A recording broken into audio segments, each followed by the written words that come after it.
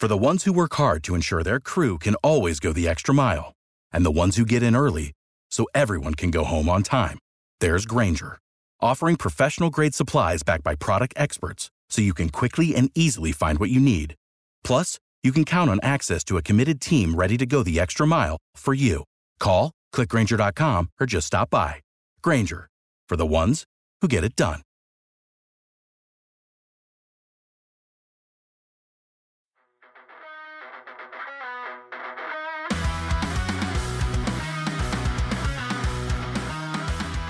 This is Tailgate Till May, part of the Believe Podcast Network. If you love college sports and you like to have a little action on the games, then this is the place for you, because I'm your host, Stephen Gorgie, and I love both of those things too. This is a big episode. We have championship weekend in college football ahead. Tonight, we have the Pac-12 championship game, what looks to essentially be a win and in scenario between Oregon and Washington. It's the championship game that I'm most excited for this weekend. So I can't wait to dive into that, the rest of the games this weekend, and a big weekend in college basketball where we have some big-time non-conference matchups. We even have conference play getting underway in the Big Ten. So we got a lot going on this weekend in the world of college sports, and a lot to wager on. Before I get into everything, just a reminder, you can find me on social media, Twitter, Instagram, TikTok, all at the same handle, at Gorgon Sports. So be sure to check me out there.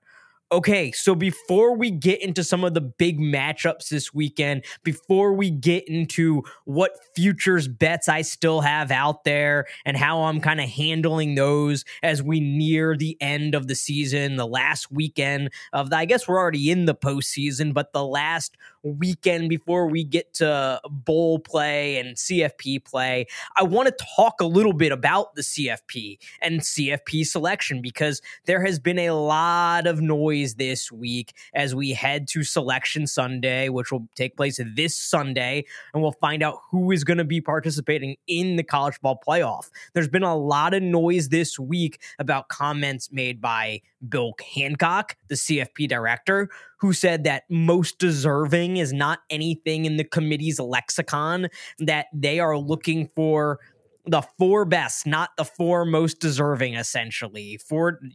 Most deserving is not something they talk about. And then Kirk Herbstreit, who is, of course, one of the hosts on College Game Day, one of the more influential people in college sports media, college football media, went on Part of My Take and essentially echoed those comments and talked about how Florida State doesn't necessarily deserve to get into the college football playoff just because they go undefeated, since they're a completely different team without Jordan Travis. He talked about echoed the same sentiment. They're looking for the four best teams. He wants to see the four best teams.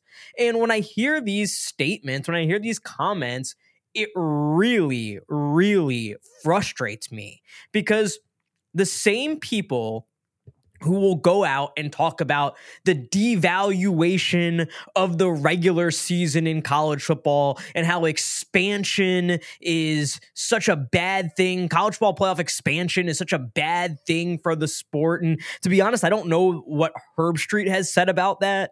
I don't know offhand, but I know there are many people out there who talk about how it just devalues the regular season and it's such a bad thing for the sport. Well, when you go out there and you say that you're not looking for the most deserving teams, you're looking for the best teams, to me, that devalues the regular season more than any playoff expansion you could possibly imagine.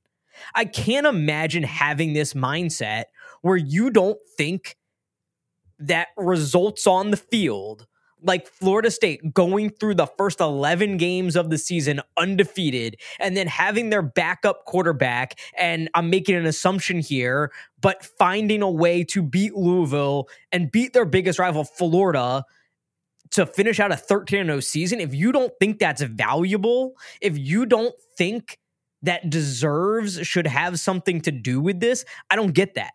I don't get the point of playing any of these games if what's actually going to happen on the field isn't going to matter.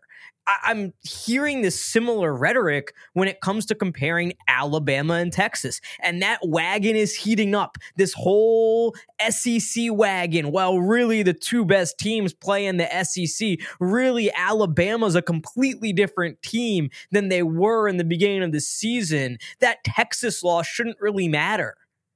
That's ridiculous. Texas and Alabama played. Not only did they play, they played in Tuscaloosa. I bet on Alabama in that game. Alabama was about a touchdown favorite in that game. Texas won the game, and it wasn't particularly close. Texas looked clearly like the better team in that game, and they won the game, which is all that matters, is what you go out and do on Saturdays. And if there's a win or a loss in that column, which column do you check after the game? And Texas beat Alabama. And for anybody to say that shouldn't matter if they're both one-loss conference champions, if that shouldn't come into play, I think that's absolutely asinine. I think it sends a terrible message, and not that it really matters as far as precedent goes, because fortunately we will be moving away from this 4-team playoff after this season. But I think it sends a terrible message that what's even the point of scheduling a game like that if it doesn't matter? Now, I know Herbstreit's comments mostly focused on Florida State and not this Alabama-Texas scenario, but I think they all go together because they're all in the same vein. Like, it doesn't matter. It doesn't really matter what happens. Alabama looks so great now, and they've grown. Well, like, Texas can't grow. Why doesn't Texas get the benefit of the doubt in that circumstance, especially when they're the team that won the game? With Florida State, I understand that they are fundamentally a different team without Jordan Travis, but I don't know how you can blame them for that.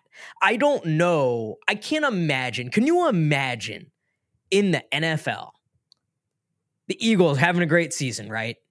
They're on track to be the number 1 seed in the NFC, but Jalen Hurts gets injured and they still finish with the number 1 seed in the NFC, and the NFL just says, you're not really the same team. We're going to give you the 3 seed instead. We're going to bump you down to the 6 seed. You can still be in the playoff, but you're actually a 6 or 7 seed. That's ridiculous. That's an atrocious way to go about creating a postseason, to determining a champion. And that's why I'm so happy that we are going away from this 4-team playoff. I'm so happy that we're going away from a committee deciding everything about who gets in and who's seated where.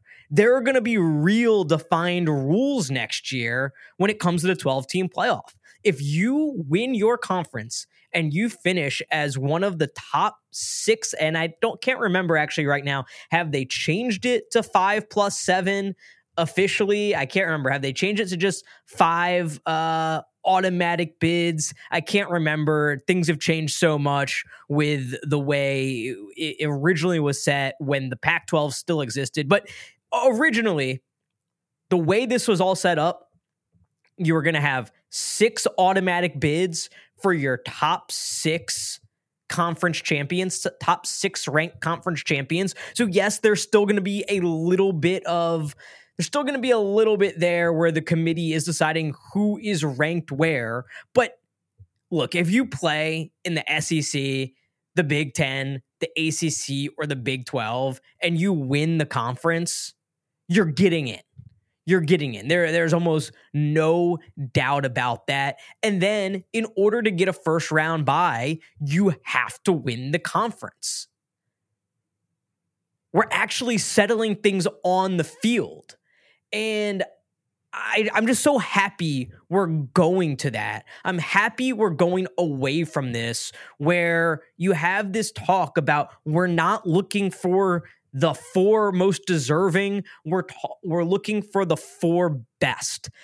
I don't understand. To me, the whole purpose of sports is to find out who the best is by what happens on the field. So I don't know how you can sit there and say, okay, Florida State, you've done everything that you've been asked. You go 13-0, you win your conference, and not only do you do that after your starting quarterback got hurt. You faced adversity, you took it head on, and you fought through it, and you're 13-0.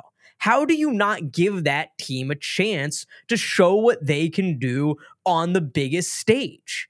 I don't think that should have anything to do with whether they get in or not. The committee has always said that they value conference championships have always been something that have been important to the CFP committee.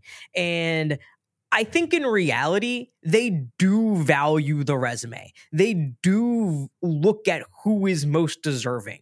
But I don't understand why there's this desire to say we really only want the 4 best and not the 4 most deserving. To me, you become the 4 best by being the most deserving. I would have no problem right now if we didn't have a Pac-12 championship game, or there was divisions like there used to be with North and South, and Oregon was not in the Pac-12 championship game. Despite the fact that Oregon has looked like the better team than Washington since those two teams met, I would have no problem with Washington being crowned Pac-12 champion and Oregon being left out of the college football playoff, because they met on the field and Oregon did not get the win. Washington made the plays in that specific game. Washington has found a way to win every game they have played, and I think they deserve to be rewarded for that. You don't get rewarded. It's so ironic to me, because I feel like it's the same people who are yelling about spreadsheets and advanced analytics and all predictive analytics and all this kind of stuff who are saying at the same time, we want the 4 best, not the 4 most deserving. Well, if you look at something like SP Plus, which I love, and it's a great tool to be forward-looking and predict results going forward, it is by its very nature an advanced stat, an advanced analytic. It's one of these things that so many people in college football media say they hate so much. Well, SP Plus would tell you Oregon's much better than Washington. Oregon is quote-unquote better than Washington.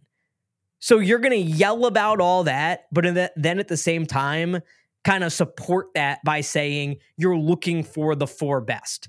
If we're just really looking for the 4 best, I don't see the point of even going through this whole season. Why play 12 games? Why put these guys out there? Why not just take 24/7 Sports composite rankings, look at the top 4, put them in the playoff?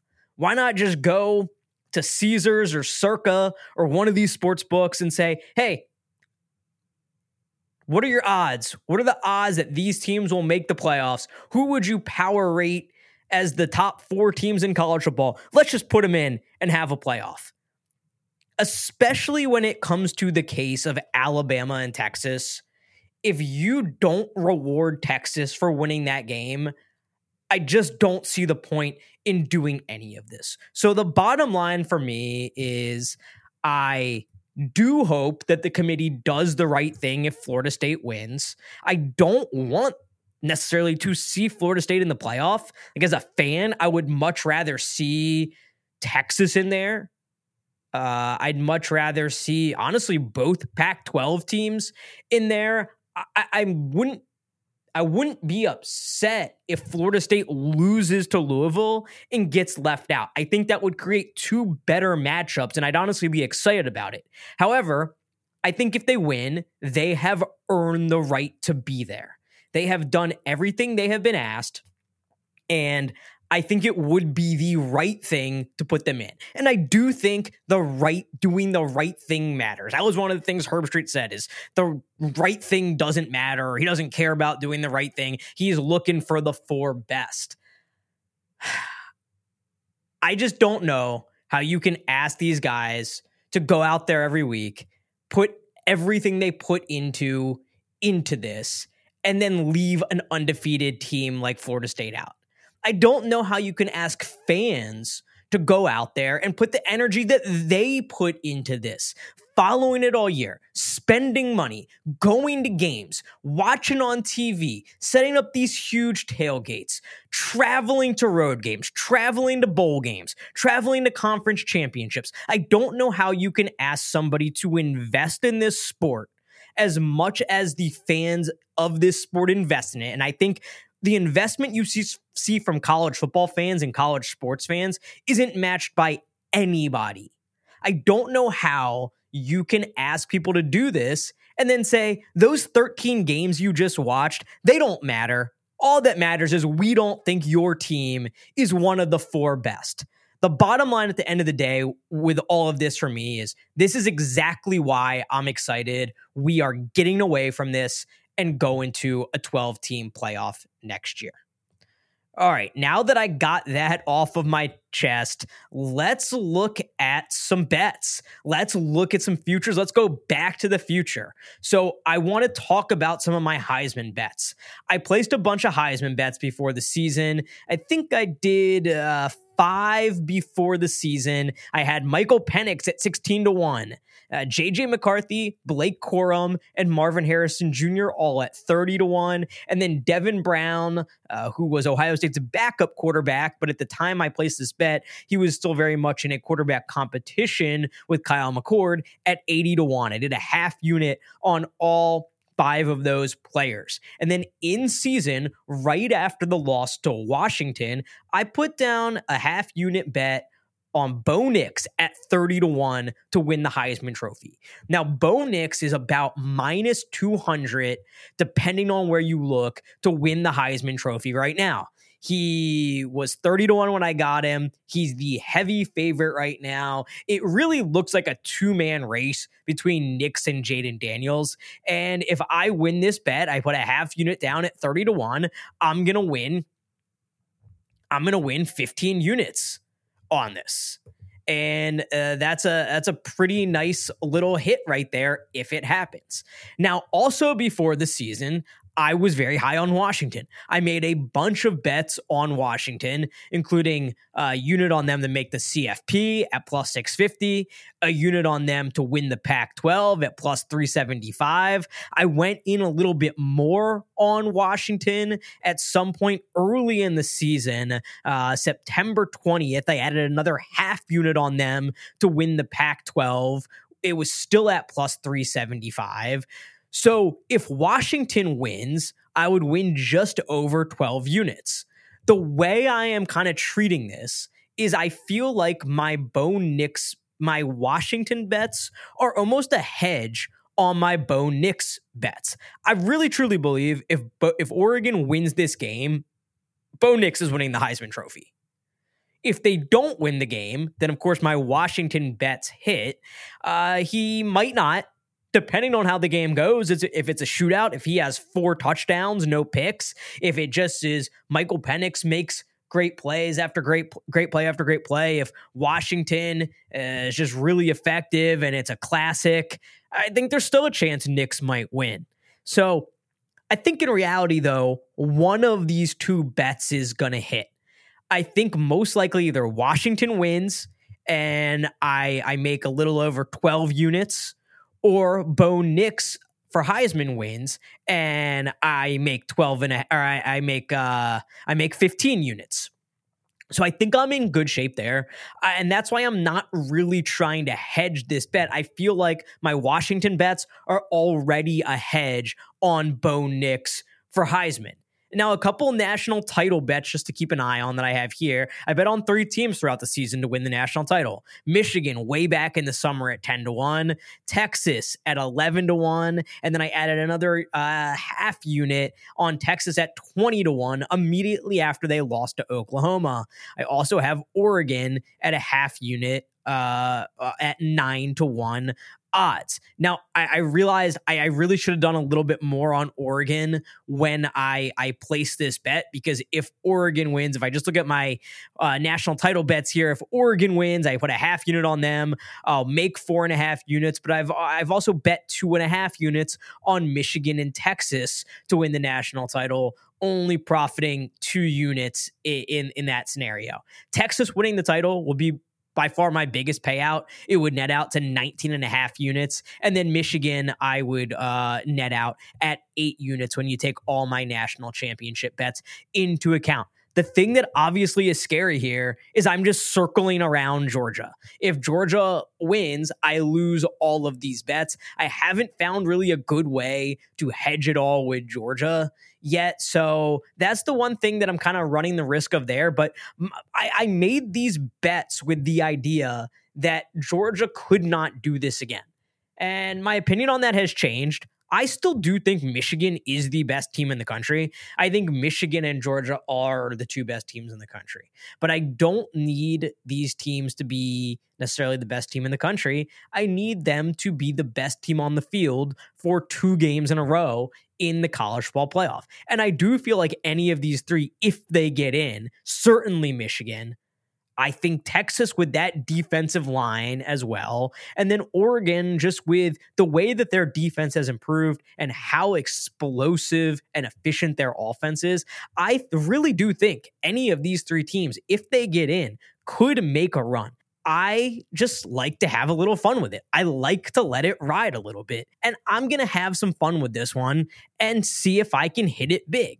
Let's get into the games this weekend. And the game that I am most excited for this weekend is the championship game tonight in the Pac-12. Oregon, a 9 or 9.5 point favorite, depending on where you look, against Washington. Washington, of course, won that first matchup at home earlier in the season. This is the rematch. And the big key in that game was Oregon going for it and failing a couple times on 4th down.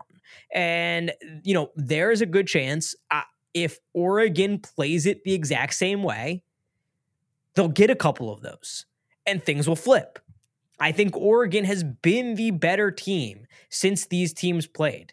But you know what? I love how this sets up because Washington got the job done the first time, and whoever gets the job done this time will go to the college football playoff. And I think that's how it should work. I think that's how a championship scenario should work. I would hate the idea of Oregon somehow just getting in to the college football playoff because they've looked better over the last 6 games than Washington has when Washington beat them on the field. So both will get a chance, and we'll see who the better team is on a neutral field on Friday night.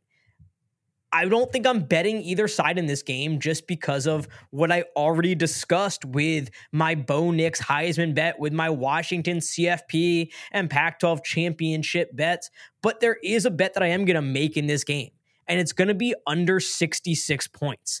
And I know the first time around, it was over that. It was 69. This is a game where these teams went back and forth. But I think Washington's offense has changed a lot since that meeting. Since that meeting, their offense has become more well-rounded. They haven't been quite as pass happy. They've gone a little bit more to the running game. In that game against Washington, they only ran the ball 23 times. But in the last 4 games they've played, they've had 42 carries, 33 carries, 25 carries, and 30 carries. They've gone over 100 yards in each of those games, and they exploded for 316 against USC. I think part of this game plan for Washington might be to run the ball a little bit more now that they're having some success with it and keep Bo Nix off the field a little bit. So I think in a championship game also things are a little tighter, especially early. I think that Washington runs the ball a little bit more here. And I think for this total, I like the under 66 at a total this high in a championship game scenario. Now, could I be completely wrong? It goes into shootout mode and it blows by it. Yeah, that's absolutely possible. But I do think Washington's offense has changed a little bit. I think that Oregon's defense is very good and has improved a lot. So I will go with the under 66 here. A couple college basketball bets I'm going to throw in tonight too, because we have a huge matchup in the world of hoops.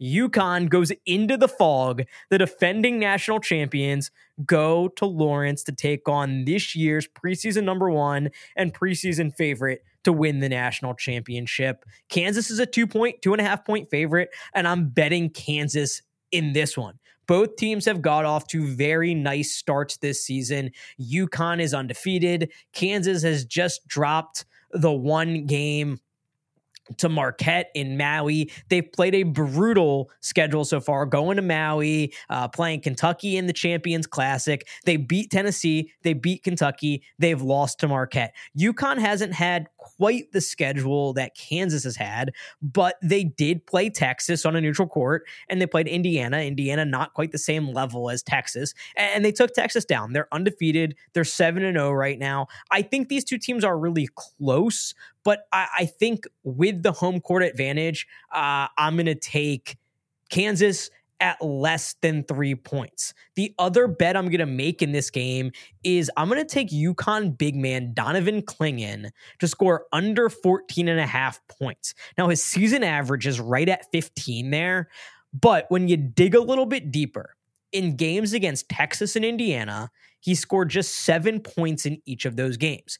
And you might be thinking, okay, yeah, this kind of makes sense, right? He's going to be going up against Hunter Dickinson, another talented big man. And that is part of it, but it's not because of Dickinson's defensive prowess. In fact, I don't love Dickinson on the defensive end. But what I really do like is Hunter Dickinson to attack Clingan on the offensive end.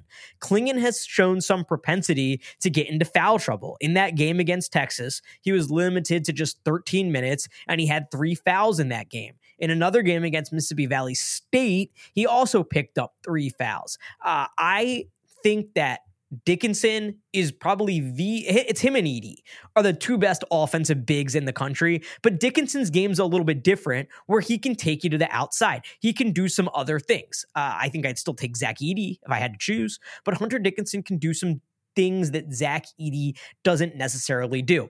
I think on the offensive end of things for Dickinson, he will be able to attack Clingan. He will be able to tire him out. He will be able to get him in a little bit of foul trouble. And I think that will lead to him going under 14.5 on the other end. So give me Donovan Clingan under 14.5 points.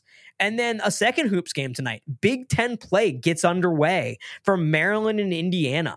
And these are two of the bigger name basketball programs in this conference. Neither is off to a great start this year. Maryland certainly isn't. I was there in person as they absolutely got blown out by Villanova and Philly. That was after losing games to Davidson and UAB. The Terps have rebounded a little bit the past couple games, and they're up to 4-3 on the year, but any game they've played against a team with a pulse has not looked good at all early in the season.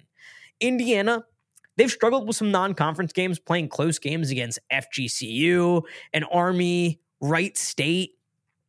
Even Louisville is a team that you don't think of like those teams, but Louisville has not been a good team. They are not a good team last year. They are not looking like they are a great team this year either. And Indiana has played a lot of close games. They also got blown out by UConn.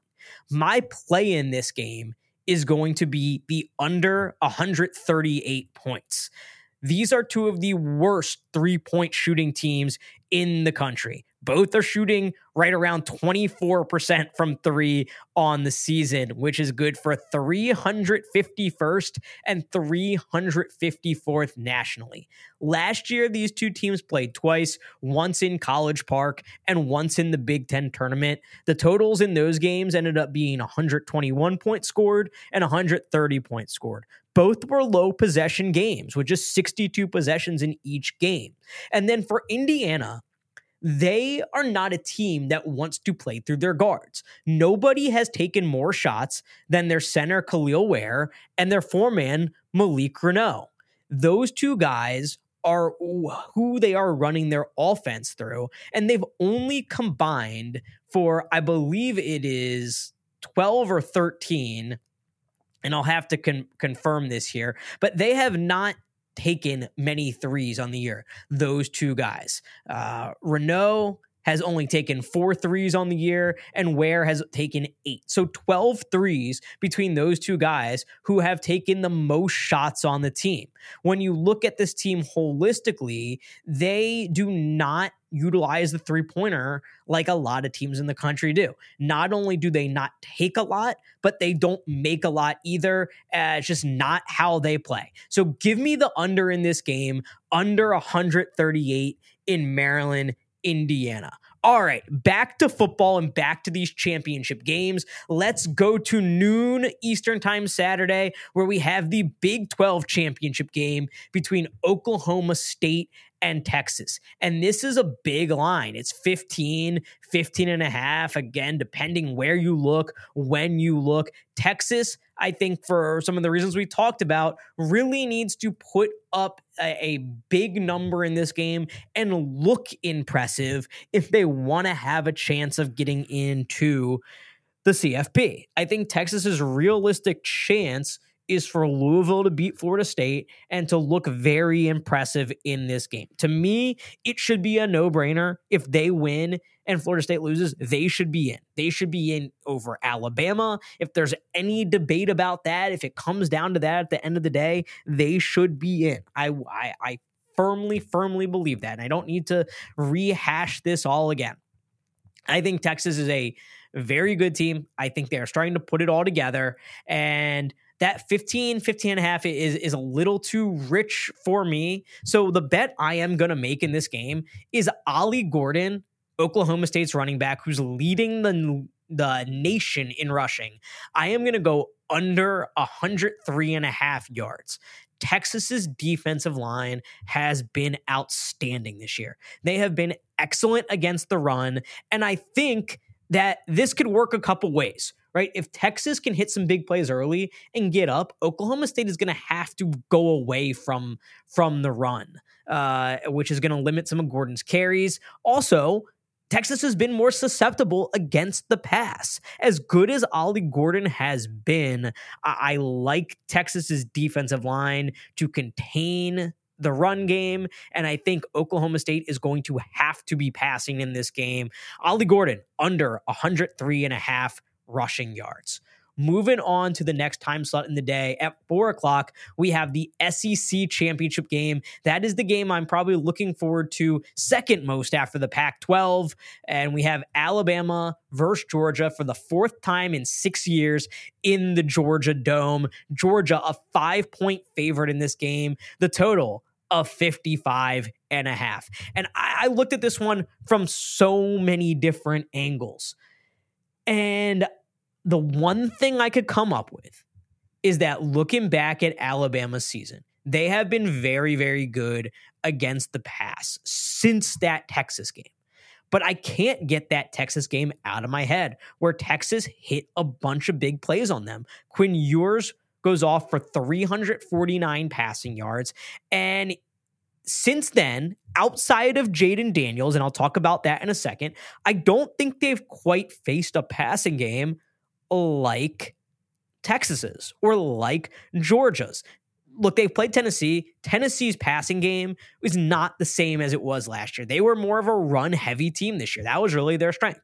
LSU, a great passing team, but Jaden Daniels also went off with his legs in that game. So he only went for 272 through the air, but he did damage with his legs.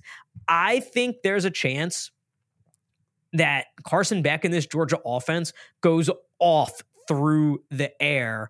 And I am going to take Carson Beck. It's the odds are plus 182 to throw for 300 or more yards. I'm going to put a half unit down on that one. As far as who's going to win this game, if I had to lean towards it, I mean, I like Georgia. Look, I've said it for a while now. I think Michigan and Georgia are the two best teams in the country. But man, I mean, there still is something about Alabama, Nick Saban, the SEC championship game that's a little bit scary. Georgia has still not beaten them in an SEC championship game. Now, maybe that national championship game they beat them in, that washes it all away, and there's nothing there. The hurdle's been cleared, the mental block is gone, whatever you want to say. But for me, there's still something a little bit scary there. Just the way that I feel like Jalen Milroe has grown and developed over the course of the season. And I do think Alabama is playing well, despite the fact that I have to be like, I feel like I have to kind of hate on Alabama because all this talk, there's so much talk about how they've grown so much. The Texas game doesn't even matter, essentially, which I find ridiculous. It's not that I'm anti-Alabama at all. I think they have been very good over the course of the season. I think if they win this game, they should be in, and I don't think Georgia should be in. And that's what I mean by the games mattering. That's what the games mattering is to me. If Alabama wins this game, they're both 12-1. Alabama's the conference champion. Put Alabama in the game. Also, put Texas in the game if Texas is the Big 12 champion. Sorry, Georgia, you get left out in that scenario. I am more comfortable with that than some scenario where Georgia and Alabama would both get in for some reason. So it's not that I'm anti-Alabama, because I'm a little scared to bet Georgia in this game.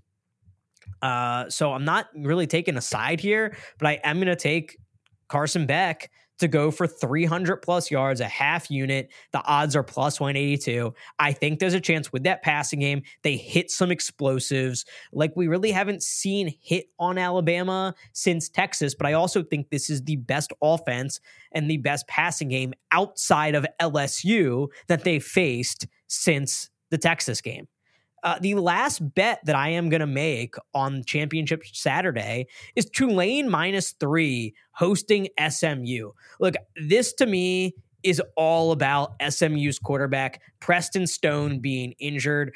I think Tulane has been a little bit underrated this year. I feel like they haven't quite been hitting on all cylinders, but I felt like UTSA had some turnovers against them, but I thought they played really well in that game. I think this is a team built for these big moments, a team that has been kind of getting ready for moments like this.